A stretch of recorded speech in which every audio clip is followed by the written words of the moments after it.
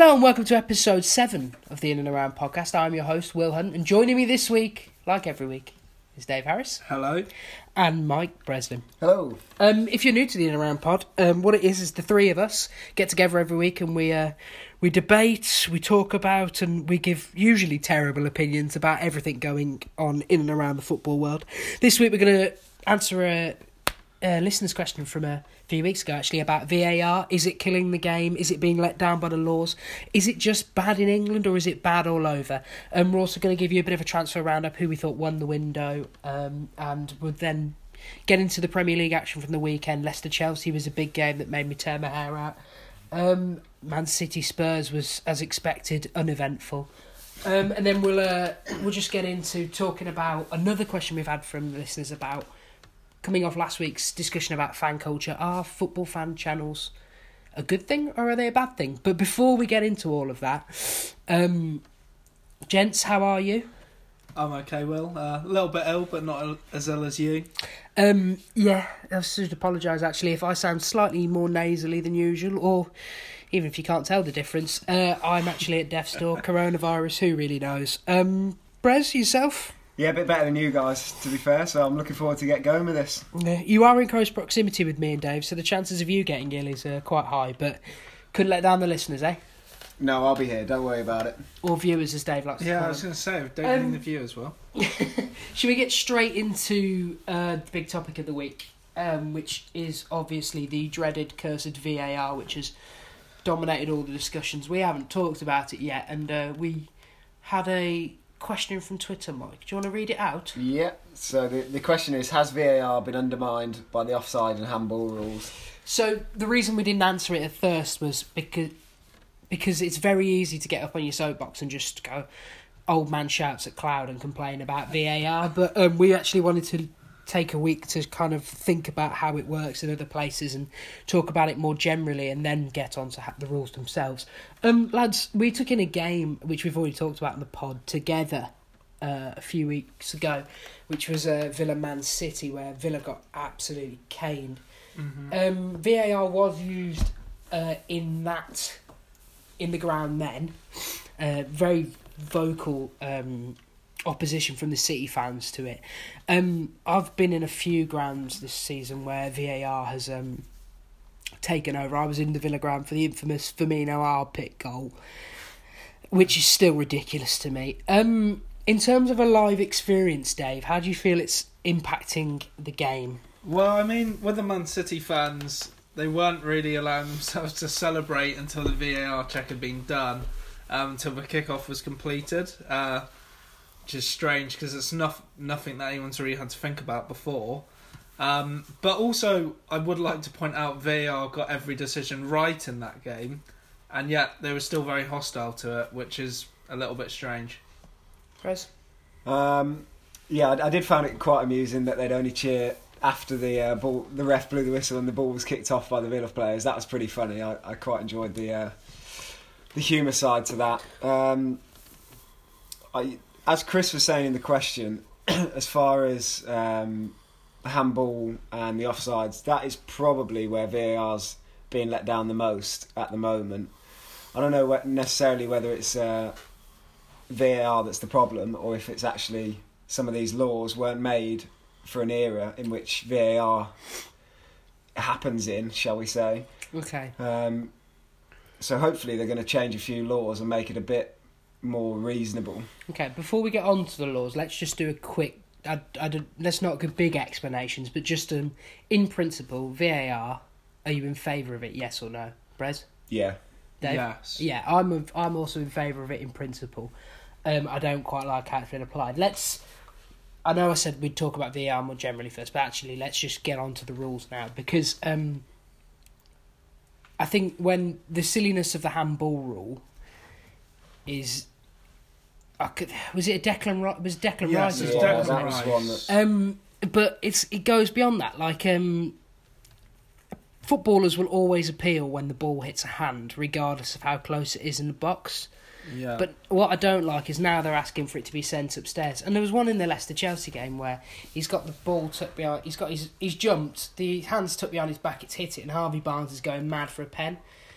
And I could have, if they'd have given it, I'd have been like, well, it's hit his hand. That's not what the handball rule is for, in my opinion, is it? Because to me, I think there's got to be a difference between the ball hitting your arm intentionally, a la Diego Maradona, or you scoring, or the ball hitting your hand accidentally and you still carry on play. What do you think? I think the big thing where it's coming under fire is the inconsistencies. One that really sticks out for me is McBurney against Man United, where the ball clearly came down onto at least his wrist, if not his hand, and he went on to score. Whereas Declan Rice, the ball gets nodded onto his hand. Way before a goal, Snodgrass did fantastically to even make a goal past that chance, but that got brought back and ruled out. And I think it's more the inconsistencies that get into people compared to the rules, really. Mike? Yeah, I think there is a problem with the rules. The handball rule is definitely one that they need to look at. To be honest, I've always had a fairly different opinion to most people about handballs. For those who don't know, I used to do a bit of refereeing, and it was pretty hard to get a handball off me as a ref, because more often than not, I'll give the player the benefit of the doubt unless it's over quite a long distance and they've had loads of time to get their arm out of the way. But some of the things that you're getting goals chalked off for, the football at the end of the day is meant to be entertainment. The whole point of entertaining people in general is going to be goals.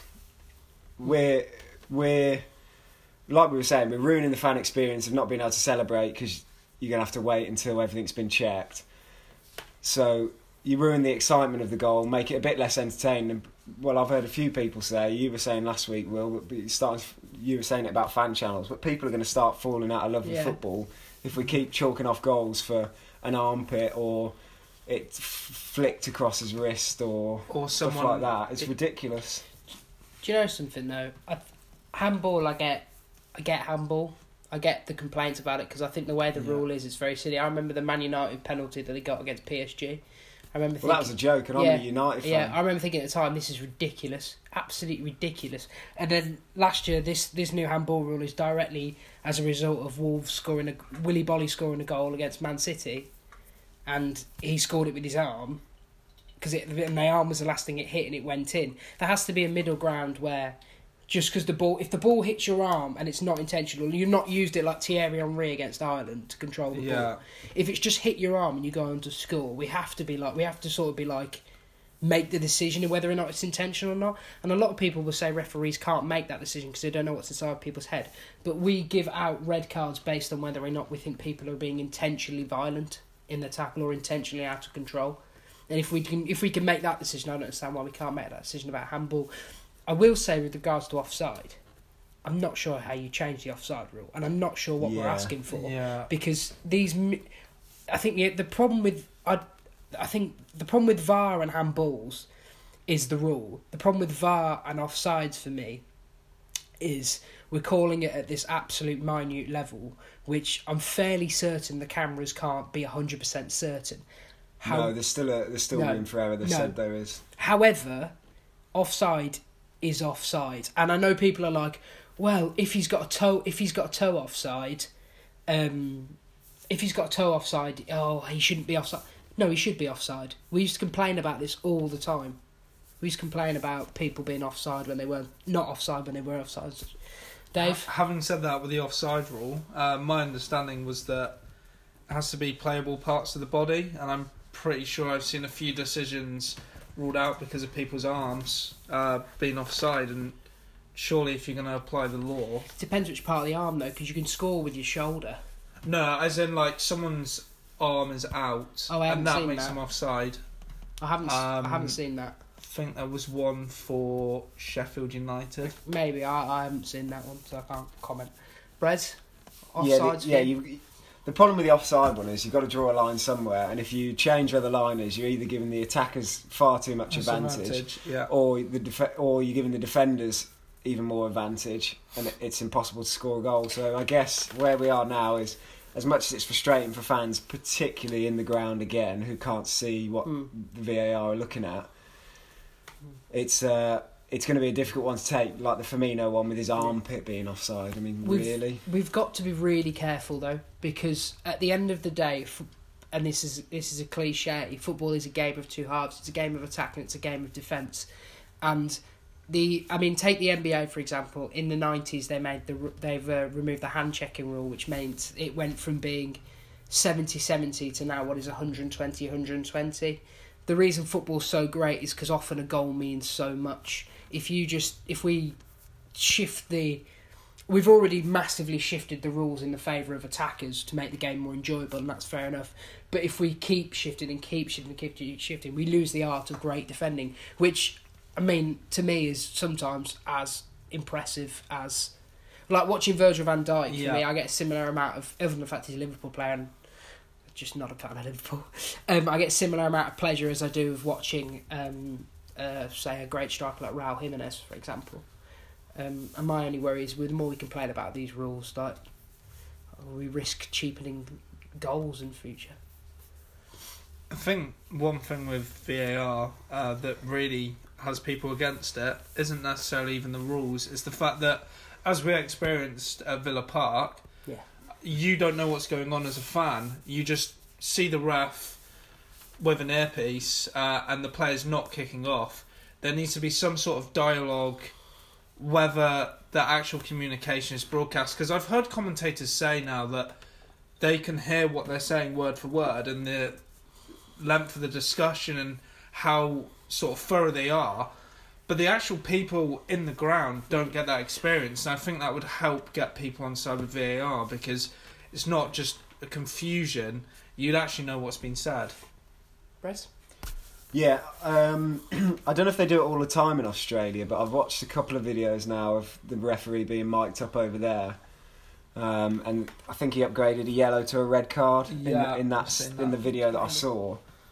That seemed to work quite well. I don't know what that was like for the fans in the ground, whether you can broadcast, whether the refs would want you to be able to broadcast what they're saying over the tannoy or to be honest, whatever. Could they not just show a feed of what VAR is looking for on the screens? The screens at every ground. Yeah, I mean, that's a good point. Right. I mean, I'd like to hear what they're saying. I would like to hear what they're saying. We hear what they're saying in rugby, and quite frankly, in this country, the referees are terrible and they're protected too much. Yeah. They need to be... A player questions them and they get fined. Fair enough. But they're making terrible decision after terrible decision. Which is why I just feel that even if they didn't want to have their explanations on telly, I think it's, at the end of the day, it's about the match-going fan. Football is an entertainment business. It's a sport. It's a silly sport that we all enjoy. And if it's suffering because maybe the referees don't want to have their thoughts explained over tannoys in the ground, then that's not really a problem for me. I think when you watch rugby, it's so clear. Like I remember sorry to bring this up, in the World Cup final between England and South Africa, England, I think, had a try chalked off, and I could follow everything that was happening because the referee was getting explained to by the video referee, and then ultimately I think he made the decision himself, and that to me was the perfect way how VAR should work. Yeah, that's what I'd like to see from VAR. More transparency, but also clearer steps of how they're getting and coming to the decisions. Because I feel even decisions that people might disagree with, if they're able to hear the logic of how they've got there, maybe they'll accept it more than just seeing the, minuscule screenshot of someone being an armpit offside. How do they do it in other leagues then? Because the three of us have watched enough Champions League games that we know they do it there. They seem to do the checks, but less intrusively. It feels in the Champions League. I know the German league have had a big problem with it. Yeah. I think a lot of the fans over there hate it. But do they use it for everything, or do they use it like we seemingly do as a catch-all, or do they use it for specific things? One thing that I've seen them use it for a lot is bookings, looking at yellow cards, maybe questionable ones, to compare, like, obviously Aubameyang got sent off against Palace, and then there was it Dele Alli or on Sterling? Yeah. Yeah. No. Aubameyang was injured against. No. Oh, for God's sake!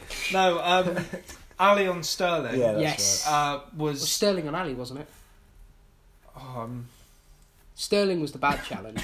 Was it Sterling on Ali? Yeah. I know it was those two involved. But yeah, those sort of decisions, that was obviously given a yellow. In Germany, they use it to see if that would be a red. And also then red cards they review. If the ref gives any red card, it's automatically reviewed to see if it's definitely a red. On a quick side note, apparently in the Spanish second division, the ref sent someone off. He got to the changing rooms. VAR overturned it. So the kit man had to run into the dressing room, get him out. He came back out. So the ref overturned it. It was just a yellow, and then he argued with one of the other players and got a second yellow and got sent off again. Yeah, Christian Schiavone got in his hand. What he'd done was he'd run a bath, and he was thinking, I want to get back in that bath. Let's sack this. Sorry, yeah. So anyway, so in Germany, as far as I can see, which I'd like them to do in the UK a bit more, VAR will recommend the ref go and look at the monitors in the ground, which I've been talking about all year. I'd so much rather see the ref in the ground make the decision than some guy sitting somewhere else. If you've assigned a ref to a game, let VAR recommend it and let him make the decision. That's what I'd like to see. So that's something I'd like to take from the German league. As far as I'm aware, the fan opinion's getting better over there. It's taken a few years to get it right. I can't remember which teams, but I saw a clip from earlier this season in Germany where a team, basically, someone got challenged in the box. They went down the other end, they scored, they celebrated, they kicked off, and then the ref halted play, and VAR decided that the challenge before the goal was actually a penalty. So it was a good 2.5 minutes. Yeah, that's a failing of the people running VAR. No, of course, but in Germany it's still... I think they're getting more used to it because it's been in their game a bit longer. However, I still think the opinion probably isn't that great from what I've seen, especially from German fans on Twitter as well. Well, there was a YouGov poll run in this country, and 67% of regular viewers of football were found to think that VAR was seriously hurting the game. So whether or not you believe opinion polls, and opinion polls are just usually people who've just got free time or want to answer some questions.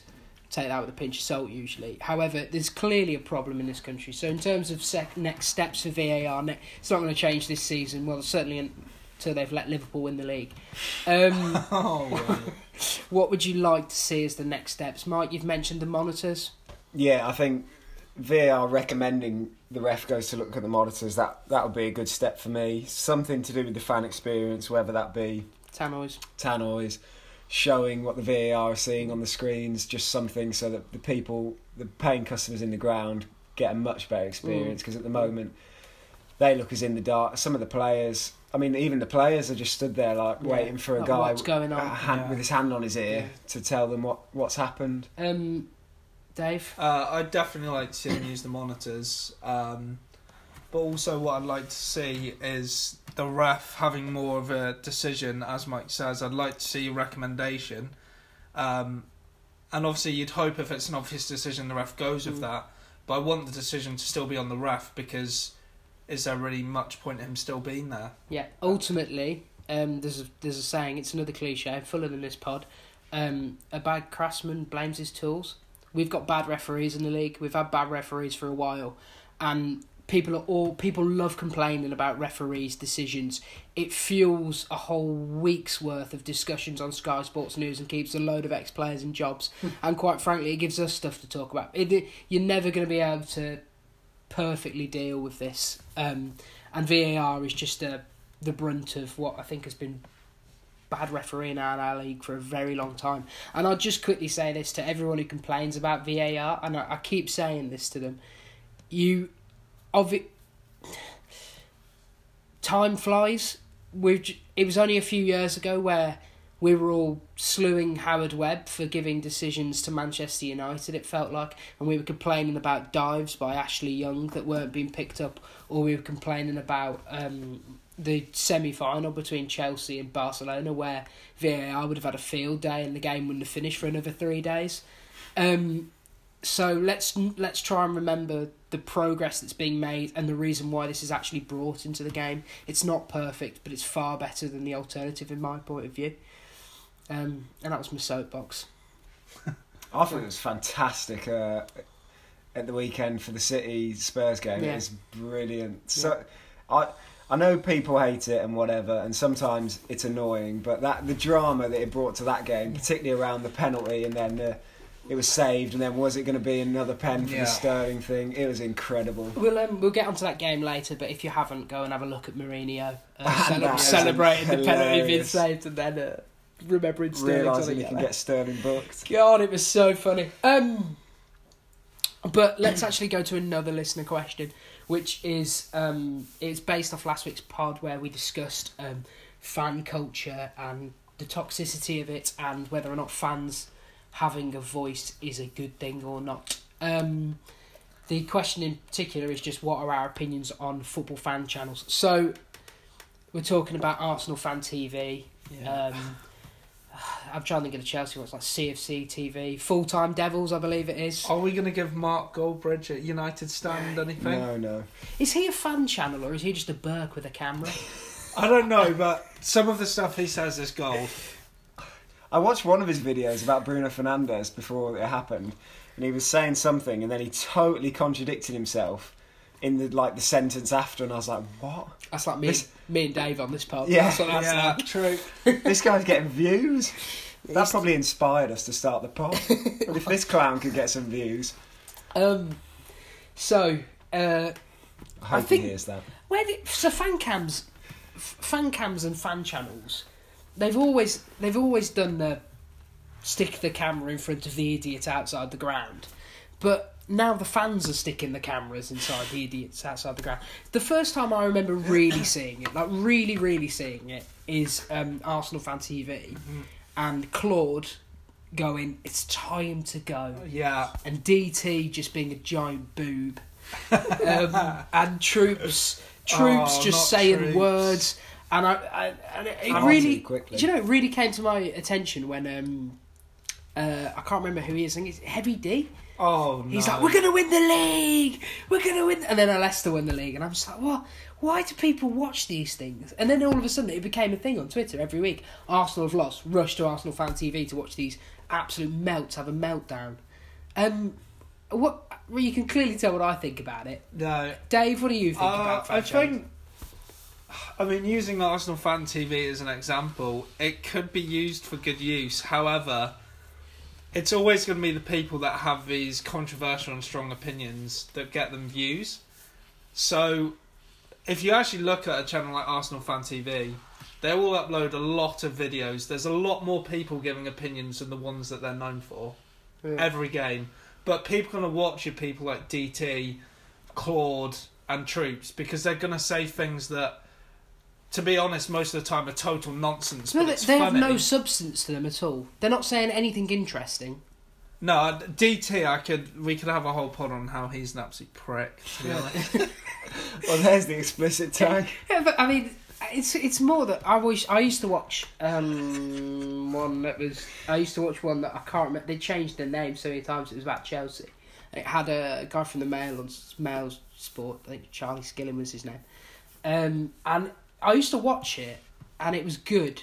And they would do videos in the week about who they thought Chelsea should go for, but it always felt slightly It always felt slightly like, oh, these people are going to know what they're talking about because he worked in sports journalism. I hope he had sources because he used to be right fairly often. But for the fan cams after the game, it just almost feels like you're walking when your team have lost to go and have a whinge. Everyone has a whinge, but to get views about it and make your whole livelihood out of your fans, it feels like you're walking on your club's grave, Mike. The Arsenal example's a bit grim because the whole Wenger out movement and whatever else that came with that. I wasn't a huge fan of all that, but in general, fans giving their opinions is fine. I think that's going to happen on Twitter. It's going to happen on YouTube. It's going to happen pretty much everywhere. Like we said last week. Yeah. These, if they're used properly, are a pretty good way for fans to get their points across. You can get them out to a fair amount of people on YouTube and Twitter. You ever seen a good one? Yeah, the only thing, a lot of the time, they're just absolute waffle they're chatting on there. I mean, seriously, we go on for an hour and a bit on here about who knows what, but some of the stuff that, I mean, obviously Andy Tate got famous off his one, you've got DT and all them, but even but Andy Tate, to be fair actually, if you listen to Andy Tate when he wasn't going off on one, he was alright sometimes. The thing is I liked about Andy Tate was he was frustrated, yes, but ultimately he only appeared on it a few times. Yeah, he wasn't on it that much. And he's not like these people who become personalities off their football club being in dire straits. Not dire straits, that's wrong, but being terrible, it just feels wrong. I feel, bringing them into it, people like Andy Tate is a fan that what he was saying was always genuine. People like DT and Troops, they become so established from speaking on that channel that frankly I think they don't care. Celebrity Big Brother. They might get on there. They don't care what they say Z-list. anymore. They care more about what's going to get them views, I think, at the end of the day. One thing that I've seen, it's not quite the same, but people filming themselves inside the ground, not really a fan of that. There's a guy for Spurs that does it. DT Seen does quite it. a few Liverpool fans. Like Leicester does it. There will be people everywhere that do it. Yeah. There's a pretty established Burnley guy, I think, actually. Do you know but something? I don't really agree with that. I don't like it. I wouldn't do it. But if you're doing a match day vlog and you've got no footage of you celebrating a goal, it does leaves your content a bit dry. Yeah, I guess, but I'd rather people just appreciate the game for what it is and focus on the game. Dave's out here tweeting just pictures of people at football going, oh, look at this, not a phone in sight. That's because no one's out on his ground. Whereas no one there will. Yeah. Yeah.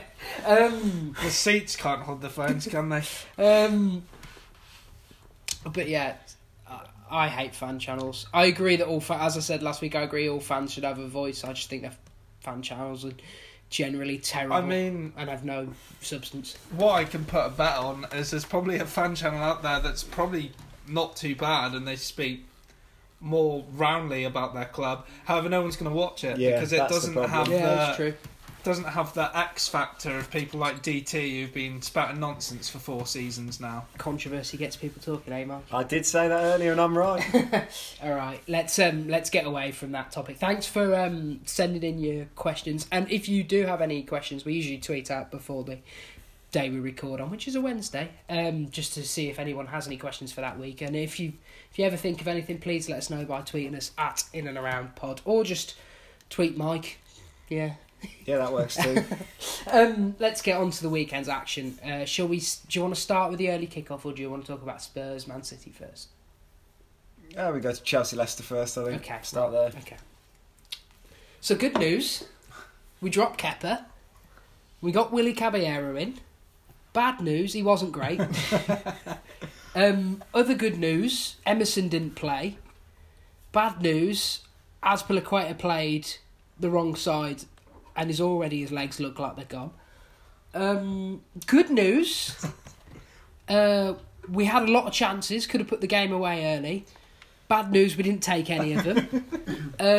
Are you sure about this lot of chances? Because you got hammered in the XG. I know we did, and that's probably due to the absolute stonker that Harvey Barnes missed. Here's my question about XG. Yeah, does it take into account when somebody cuts back a perfectly good cross to Tammy Abraham and he just slips over for no reason and doesn't have a shot? Because that happened Probably on not, 2 or 3 actually. occasions. Chelsea had the better of the first half, probably. They were very good for the opening 20, and they were a bit unlucky not to beat at least a goal to the good. And then in the second half, they were terrible. It was a dreadful performance. Leicester were really good. They made a tactical switch, which I can't remember what it was. And Chelsea were bailed out by a quite frankly outrageous Antonio Rudiger header. Yeah. The XG on that. Seriously. That was 0.05, which means 1 in 20. Is that? Something like that. 1 in Yeah, 20. It was goes in. also, it was a terrible Mason Mount ball to him. He just floated it up there. He put no whip on it at all. Unbelievable header. Rudiger just obviously thought, God, I'm not losing again, and heads it in. But so Chelsea's struggles are well documented, and we've talked about them at length on the pod. They desperately need Christian Pulisic back. They need someone else who can provide a goal threat from the wings. However, I think we probably should start with Leicester, because as we mentioned, Harvey Barnes missed an absolute cracking chance. They probably could have won this game. They had a slice of luck with their first goal. Both teams will feel unlucky not to have got the points, which usually how you know it should have been a draw. Leicester have wobbled a bit. Yeah. Are we worried? I wouldn't go as far as worried yet, just because they're still very comfortably in the top 4. However, I mean, I think everyone knew when Leicester were doing well that they were overachieving, and as we said on one of the first pods, we didn't see them keeping this up for the whole season. Same with Chelsea, really. They were doing extremely well given the circumstance of no transfers. Lampard just having to use who he has in terms of youngsters and maybe a few fringe players. I mean, to worry maybe is a bit strong, but I certainly maybe have a bit of concern in the back of my head if I was a fan of one of those teams at the moment. Yeah, Leicester will feel like they dropped 2 points here, I think. They should have won this game, to be honest. Chelsea may well have had some good chances, but Barnes really should have scored that chance. It was farcical that he missed. But yeah, Vardy didn't look too good. No, he's gone off the which boil is a bit of a concern. Obviously, he's just been injured, has he? So he's just coming back from that. Interestingly enough about Jamie Vardy, me and you, Mike, talked about him, I think a few weeks back, having this... Again, this is the XG segment of the pod. He was drastically finishing better than he should be, and he's had a bit of a decline, sort of. He's sort of reverted back to what you'd expect him, but he's finishing probably slightly below par. Yeah, you'd imagine it would all even out over the season. Yeah. He's still 4 goals ahead of where the expected goals would put him. So still clinical. Yeah. But maybe not quite as hot as he was early in the season, like you say. No. I still think they're going to be fine. Still think they're good. They're 12 points ahead of Spurs Yeah. in 5th, so I think they're going to be It's sound. Chelsea I have the concern about. Yeah, really. I mean, I think again with Chelsea, there has to be you have to do 2 things. One, you have to take into account that they performed so above the expectations early in the season that we've changed our expectations for them. We knew that this was going to probably be a season where they're looking at 5th, 6th, 7th. You probably would have had them at 5th at an absolute best. So if they can stay in the top 4, that'd be great. If they drop, you would expect it. And the fact they didn't back him in the transfer window is baffling.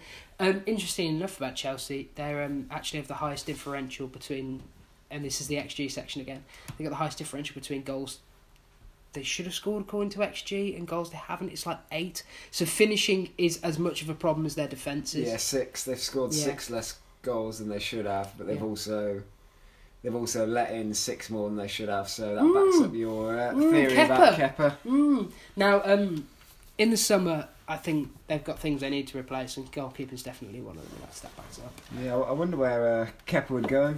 You can't just let him sit there at 70 million, can you? I don't know. Let's just send him to Tudor Grange FC. I don't really care at this point. Let's move on to the relegation tussle at the weekend, because Bournemouth got a huge 3 points, and Villa let 3 points go. That was... it's going to really cause a massive issue for them. I thought this looked like Villa were turning a corner, to be honest. And maybe if they don't win the game, a point away is still okay. It's still a positive. However, to lose against Bournemouth is really going to hurt them. Huge for Bournemouth. Maybe they can kick on from this, getting a bit of momentum now. I really, as I said last week, thought Villa were going to beat them.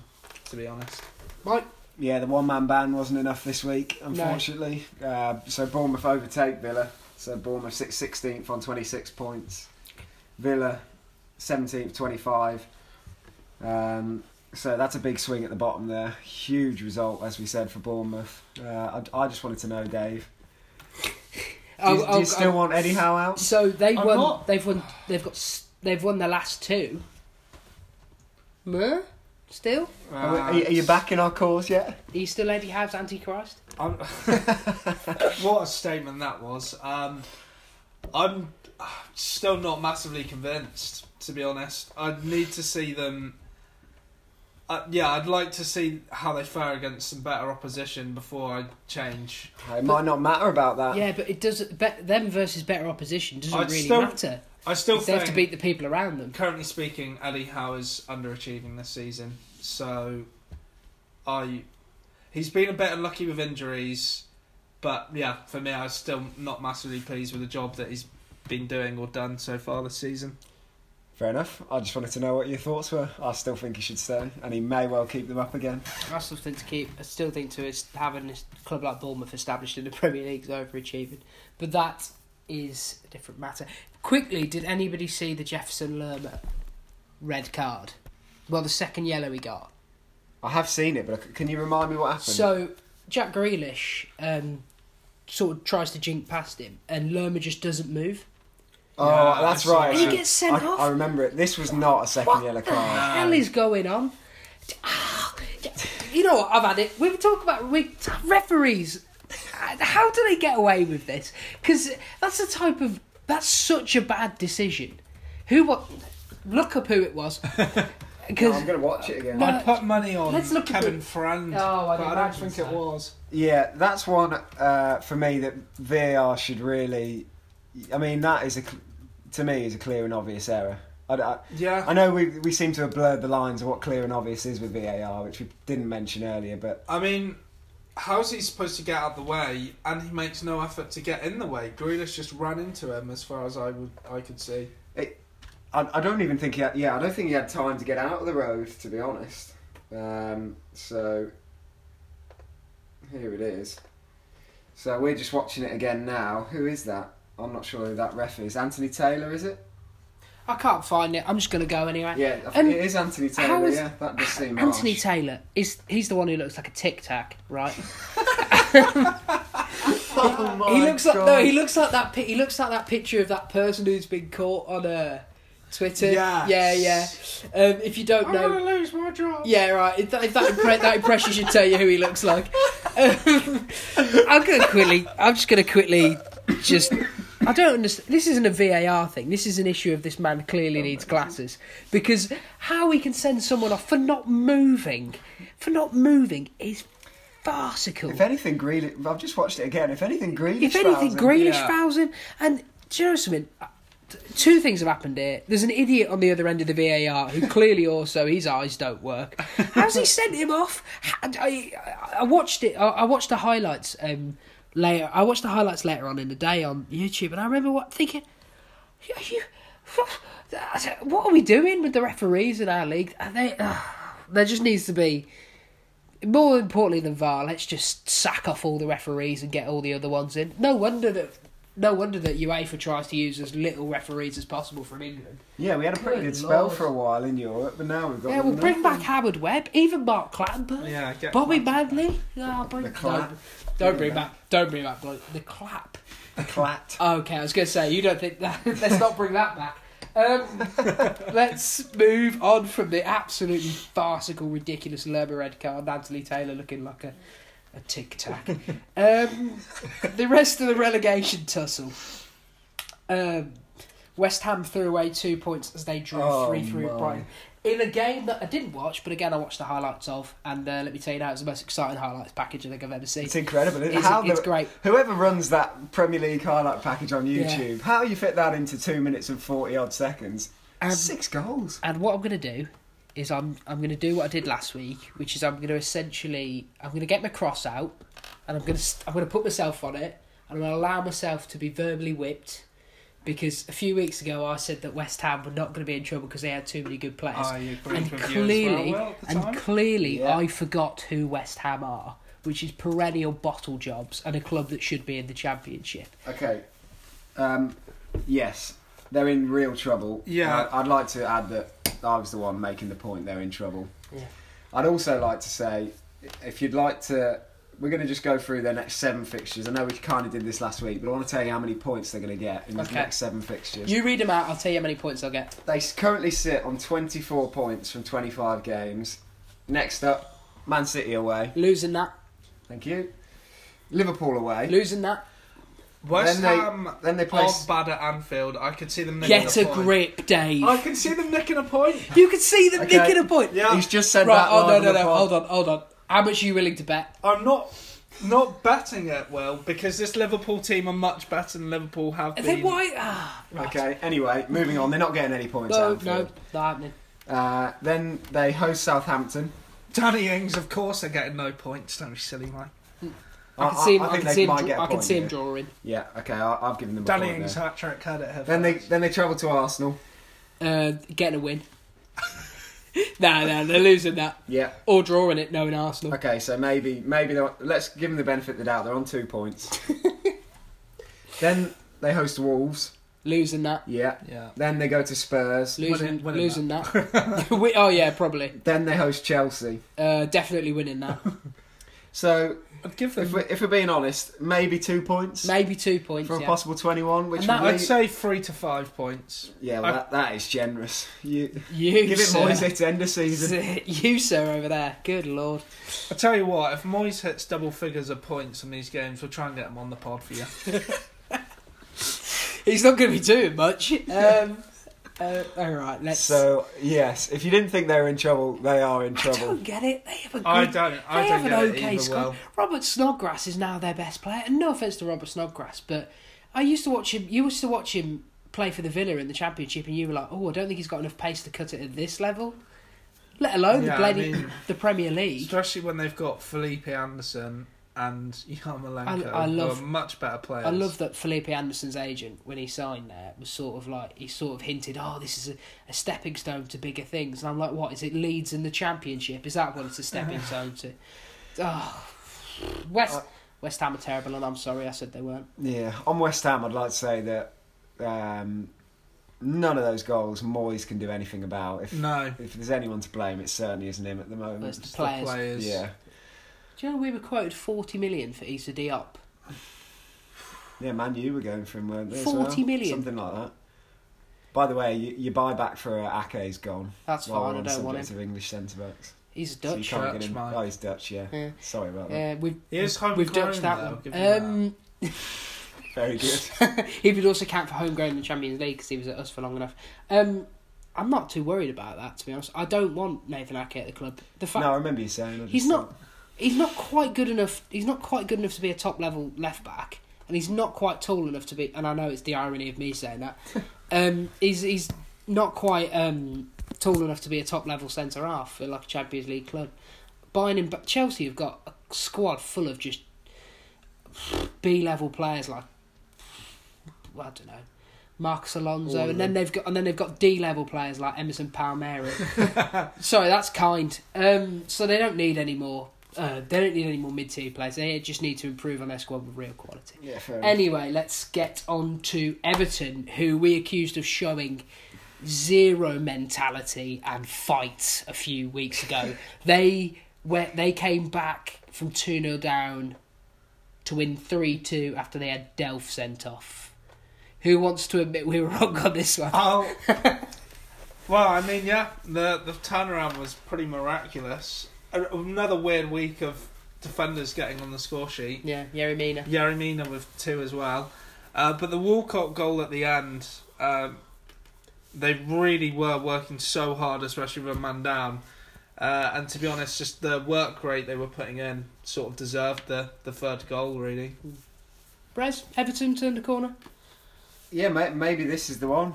They totally battered them XG wise, 0.88 to 2.7, so pretty much ended how you'd expect.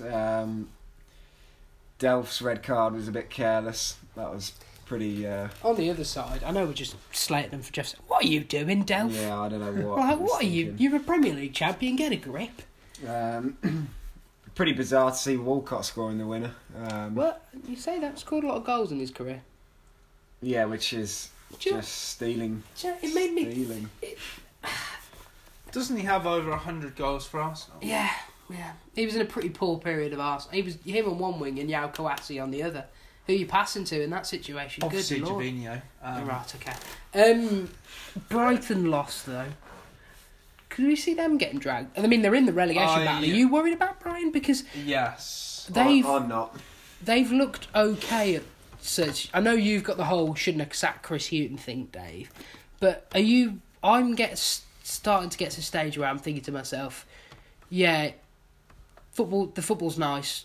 You desperately need the points at the moment. This is the thing with Brighton. I really respect Graham Potter's style of football. No, he was great at Swansea as well. What he did at Swansea beforehand with no money and having to get rid of basically any player on a wage, and the football he managed to play there was amazing. He's put in a really nice style of football at Brighton. However, as Will says, this is the point of the season where they need to be having those gritty 1-0 wins, and I don't think they're set up to do that, and I am concerned about them. As I said before, I'm not sure sacking Hughton will turn out to be the best of decisions. Okay. Alright, let's move on. I think they're going to be okay, by the way, for the record. Yeah, but me and you were on record of saying that we think they've just got to introduce a new style of football anyway. So, growing pains almost. And I know it always feels slightly odd that you sit here as a fan of a big Premier League club and you advocate someone going down to build a culture. Well, I wouldn't know what that's like being a fan of a big Premier League club, Will. Wouldn't know that. Wouldn't know what it's like being a fan of a big club at all, let alone Premier League. We were big in the Championship once. Yeah, okay. Spurs City. The master beats the apprentice.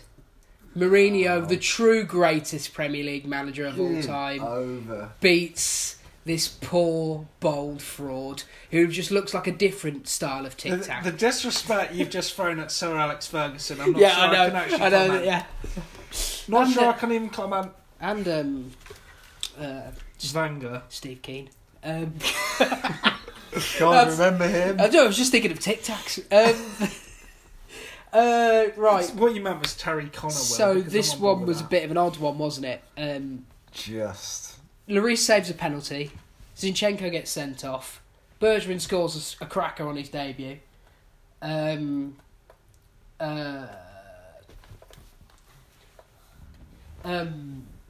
scores a cracker on his debut.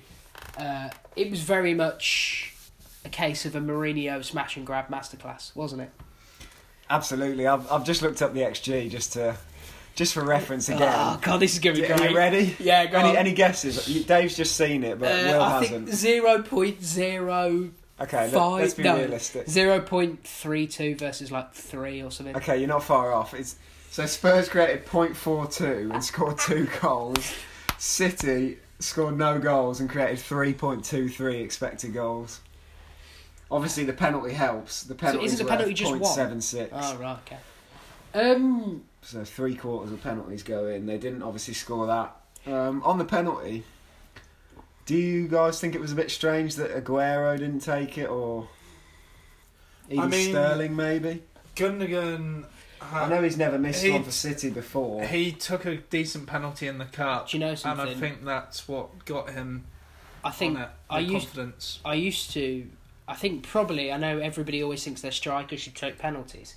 Now, I watched Lampard take every penalty Chelsea took for years, and then I watched Eden Hazard take penalties, and then whenever we gave him to a striker, the striker wasn't particularly good at them.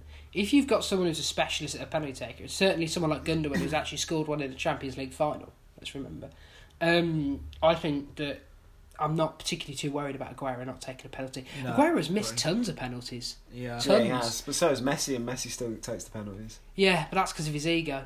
Isn't it, though? Yeah, I just find it really strange that Pep's so on it with everything. Everything and then penalties, he just lets them decide who's going to take it. It's really weird. Well, I mean, I think most of the players probably accept that Gundogan is probably I keep Gundogan or Gundogan, never know. Yeah, neither. Yeah, They I know know he's he's a good. really good penalty taker. I just found it a bit. I just thought You thought the striker should take it. maybe maybe Aguero would have the confidence to just say, "I'm having the ball and I'm going to pop it in the corner." Yeah, but last time a City player did that, cost them the points against Liverpool last season with Mahrez. Yeah, true.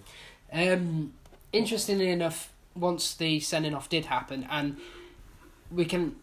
What did you all think about the earlier one that should have probably been red? Sterling's tackle on Dele Alli. Yeah, I thought it was a horror and really a carbon copy of what Aubameyang got sent off for. So Yeah.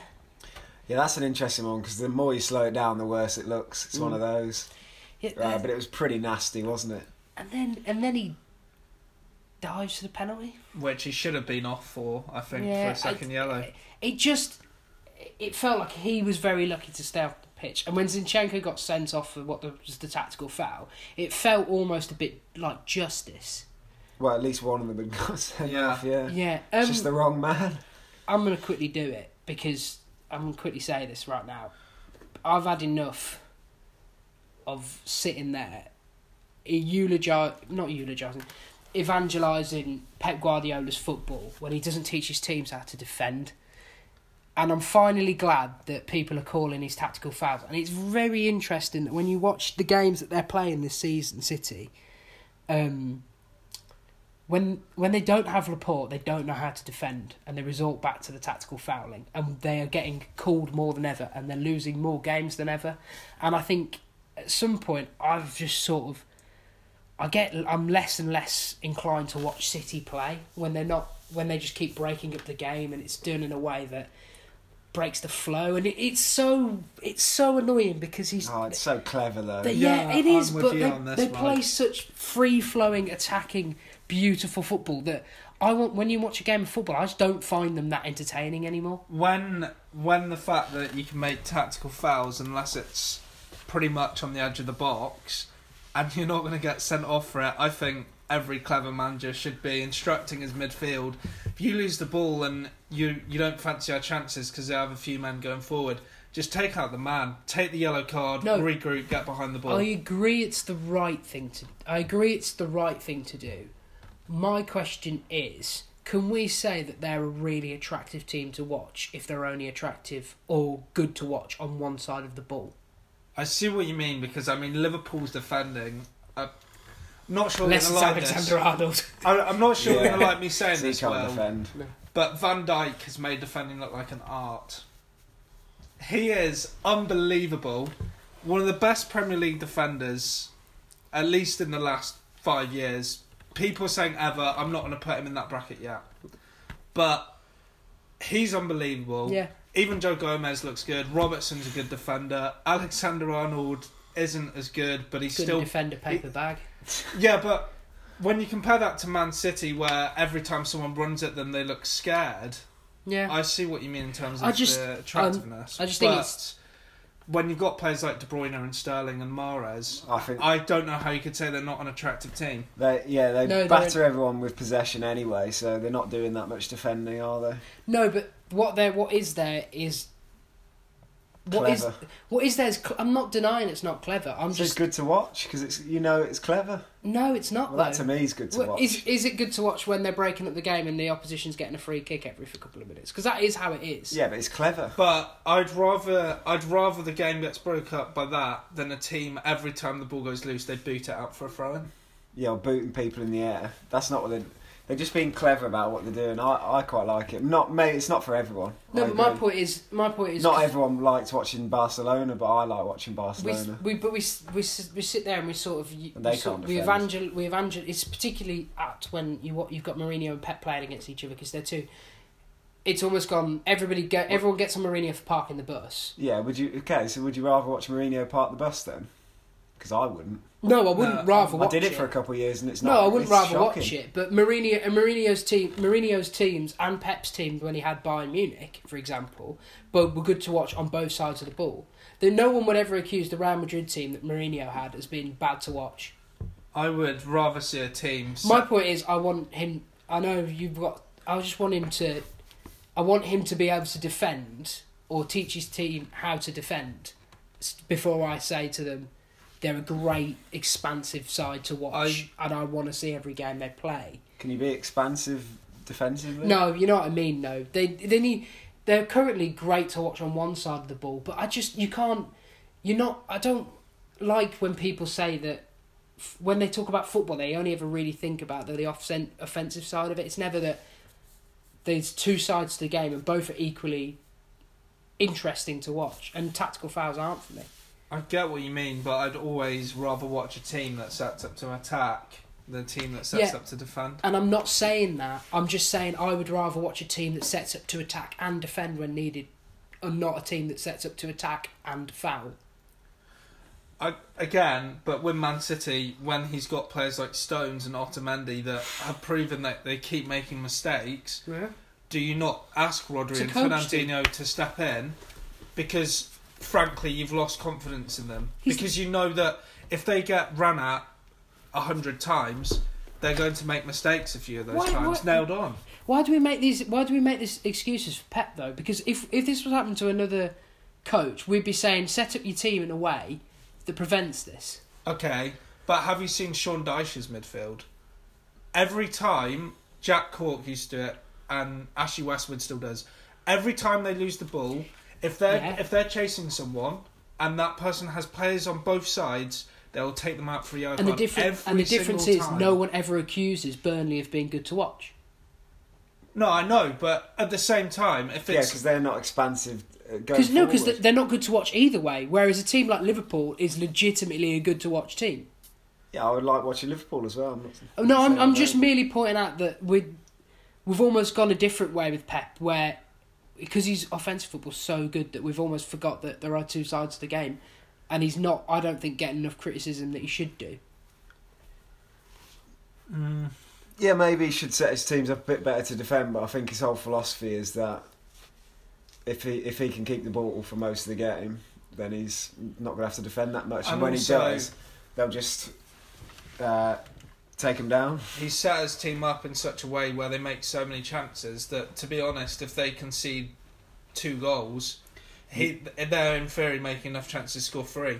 Yeah, okay, but it's just his bar. He knows he can obviously coach defending. Barca and Bayern teams did. I would just like that we all sort of look at it in the same manner that we treat these other coaches. That we just say, well, yeah, he's great offensive football, but his team's not great to watch. I think Guardiola's having to do this desperate professional fouling because, frankly, their recruitment for defensive players has been pretty poor in the last couple of seasons. Has it, though? Angelino's been loaned out already. He wasn't to be relied upon. Yeah, but fullbacks like Danilo wasn't ever good. John Stones, for the amount of money they've paid, I'm not convinced. They're not buying these players without consulting Pep. No, I know, but what I'm saying is some of these signings haven't come off. John Stones has made so many mistakes. So when someone's running at him, you're wanting someone to take him out because you don't want John Stones to be put in a position to make another mistake. 300 million on fullbacks. Coach your players to defend. He's the greatest coach He's one of the greatest coaches we've ever seen. Coach your players how to defend. So Alex Ferguson managed to coach Raphael, who couldn't defend his mum, into a competent defender enough to win a league. To be fair, he also did that with Alexander Butner. No, he was never coaching. Right, okay. Butner, holy moly. All right, let's move on. Guardiola's a fraud. Do you want to quickly have a chat about the transfer window? Who do you think won it, Mike? I've got a few interesting picks. I've been trying to post a poll on Twitter, but for some reason Twitter won't work for me. The 4 teams I had were Villa, who got in Drinkwater, Reina, and obviously brought in a striker, Samatta, with what's their striker's name? Villa? Yeah, Wesley. Guy. Yeah, Wesley. Wesley being out injured, obviously. Sorry, that's how memorable Wesley is. Yeah, that's how good he's been. And obviously they've had a problem in goals, so Reina coming in is good for that. We watched Drinkwater's debut. It wasn't very good, but it's another body and he's pretty experienced. Premier League winner.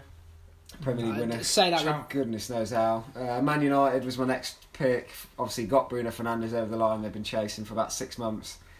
Brought in the young keeper from Southend and also got Igalo, which is an interesting one, but there's not much risk attached to that.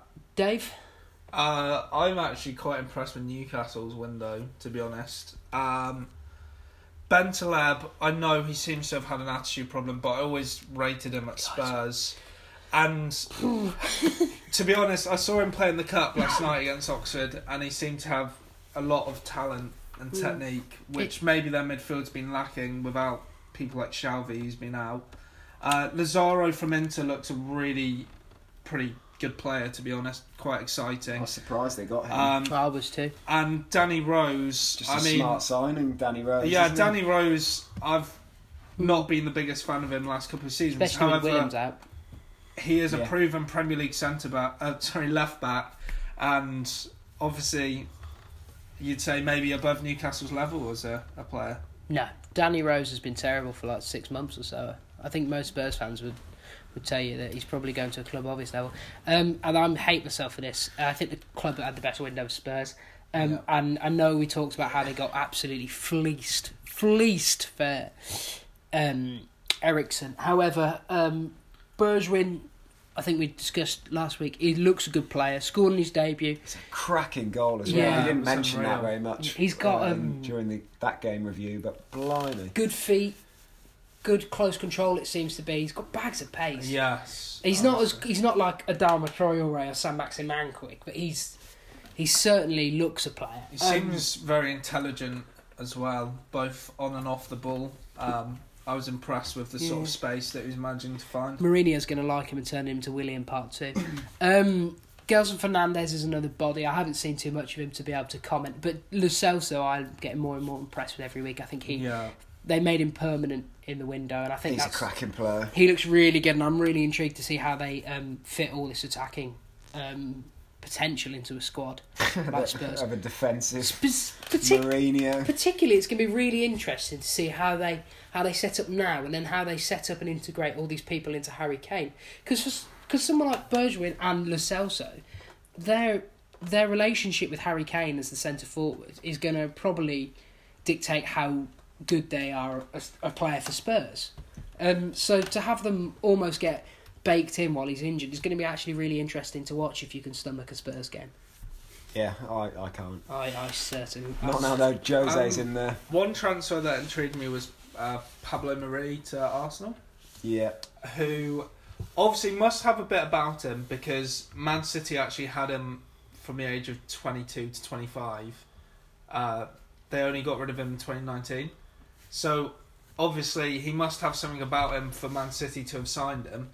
And he's been doing very well in Brazil, which I know isn't one of the top 5 leagues, but I'm very intrigued to see how he does. And it's a pretty low risk signing, I would say. He's on loan, and if he is to go permanent, the fee involved is quite small. Well, Gabriel Martinelli's from Brazil, and he's hit the ground running in the Premier League. Yeah, what a great player he is. He's going to be something else in a few years, I think.